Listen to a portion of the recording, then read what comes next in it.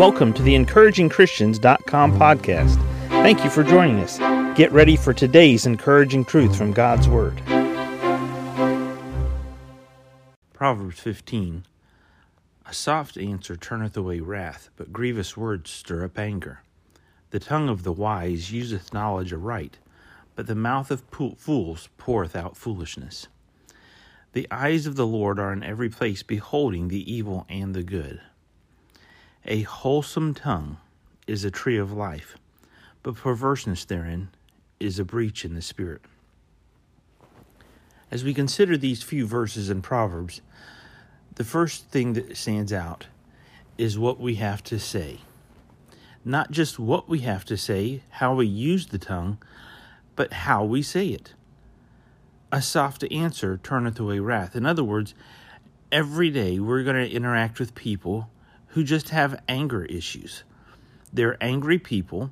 They're angry for whatever reason. Something in life has them all angry about something. And you and I, we may or may not be even the source, the responsibility, or what's causing them to be angry. But we can use a soft answer with them and turn away their wrath so that they don't express their anger to us, so they don't go off on us. But the tongue is attached to more than just the attitude, the soft answer, turning away the wrath. The tongue is also attached to our thoughts and what's going on inside our head. The tongue of the wise useth knowledge aright. In other words, he doesn't speak before he thinks before he speaks. So we use our tongue to say things that are good things that turn away anger. But a fool's mouth poureth out foolishness. In other words, they speak and speak and speak, and they don't think. They don't think about what they're saying. They don't think about what's been said.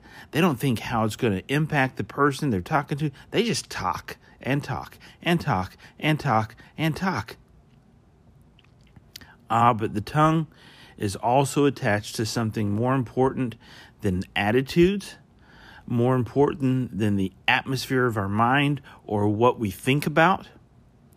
The tongue is also attached to giving life and laying a good foundation for positive attitudes, positive atmospheres, and positive attributes coming into my life.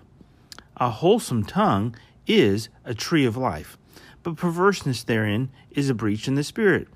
It's like you can use your tongue as an axe to chop down trees, to chop down all of the positive things in your life, or you can use your tongue as a wholesome tongue to build life, to give life, to build proper things that will edify your life and the lives of those around you.